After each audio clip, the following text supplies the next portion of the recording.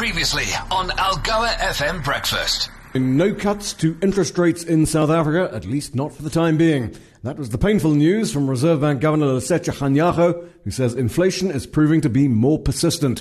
Our real rates are not particularly high, said Kganyago, and inflation has come down, but it's not quite where we would like to see it. Interviewed by Bloomberg TV in Davos in Switzerland, Kganyago made it clear that before any policy adjustments could be made, inflation would have to drop to 4.5%, which is the midpoint of the bank's target range.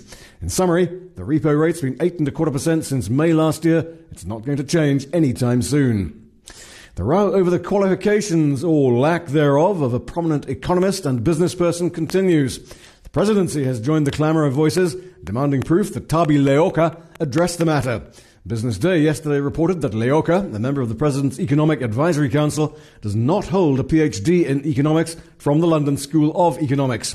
Leoka also serves on the boards of Anglo Platinum and MTN South Africa, and until recently was also a director of Johan Rupert's investment vehicle Remgro. It's understood she left the Remgro board as a result of the query about her qualifications. Leoka herself has denied the misrepresentation allegation, saying the original search by Business Day had not used her right names and that she changed her name with Home Affairs. On the markets, the JSE continues its dismal start to the year. Both the all-share and top 40 indices closed last evening down just under 1%. London's FTSE not too far behind, down 0.5%.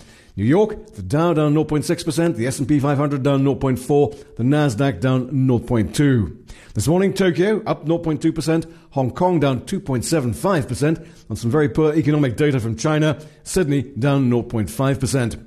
US dollar remains firmer at 109 to the euro. That's put pressure back onto the rand, which has touched 19 to the dollar for the first time in 2 months. 19.01 right now. Against the euro, the rand is 20.66. Against sterling, 23.99.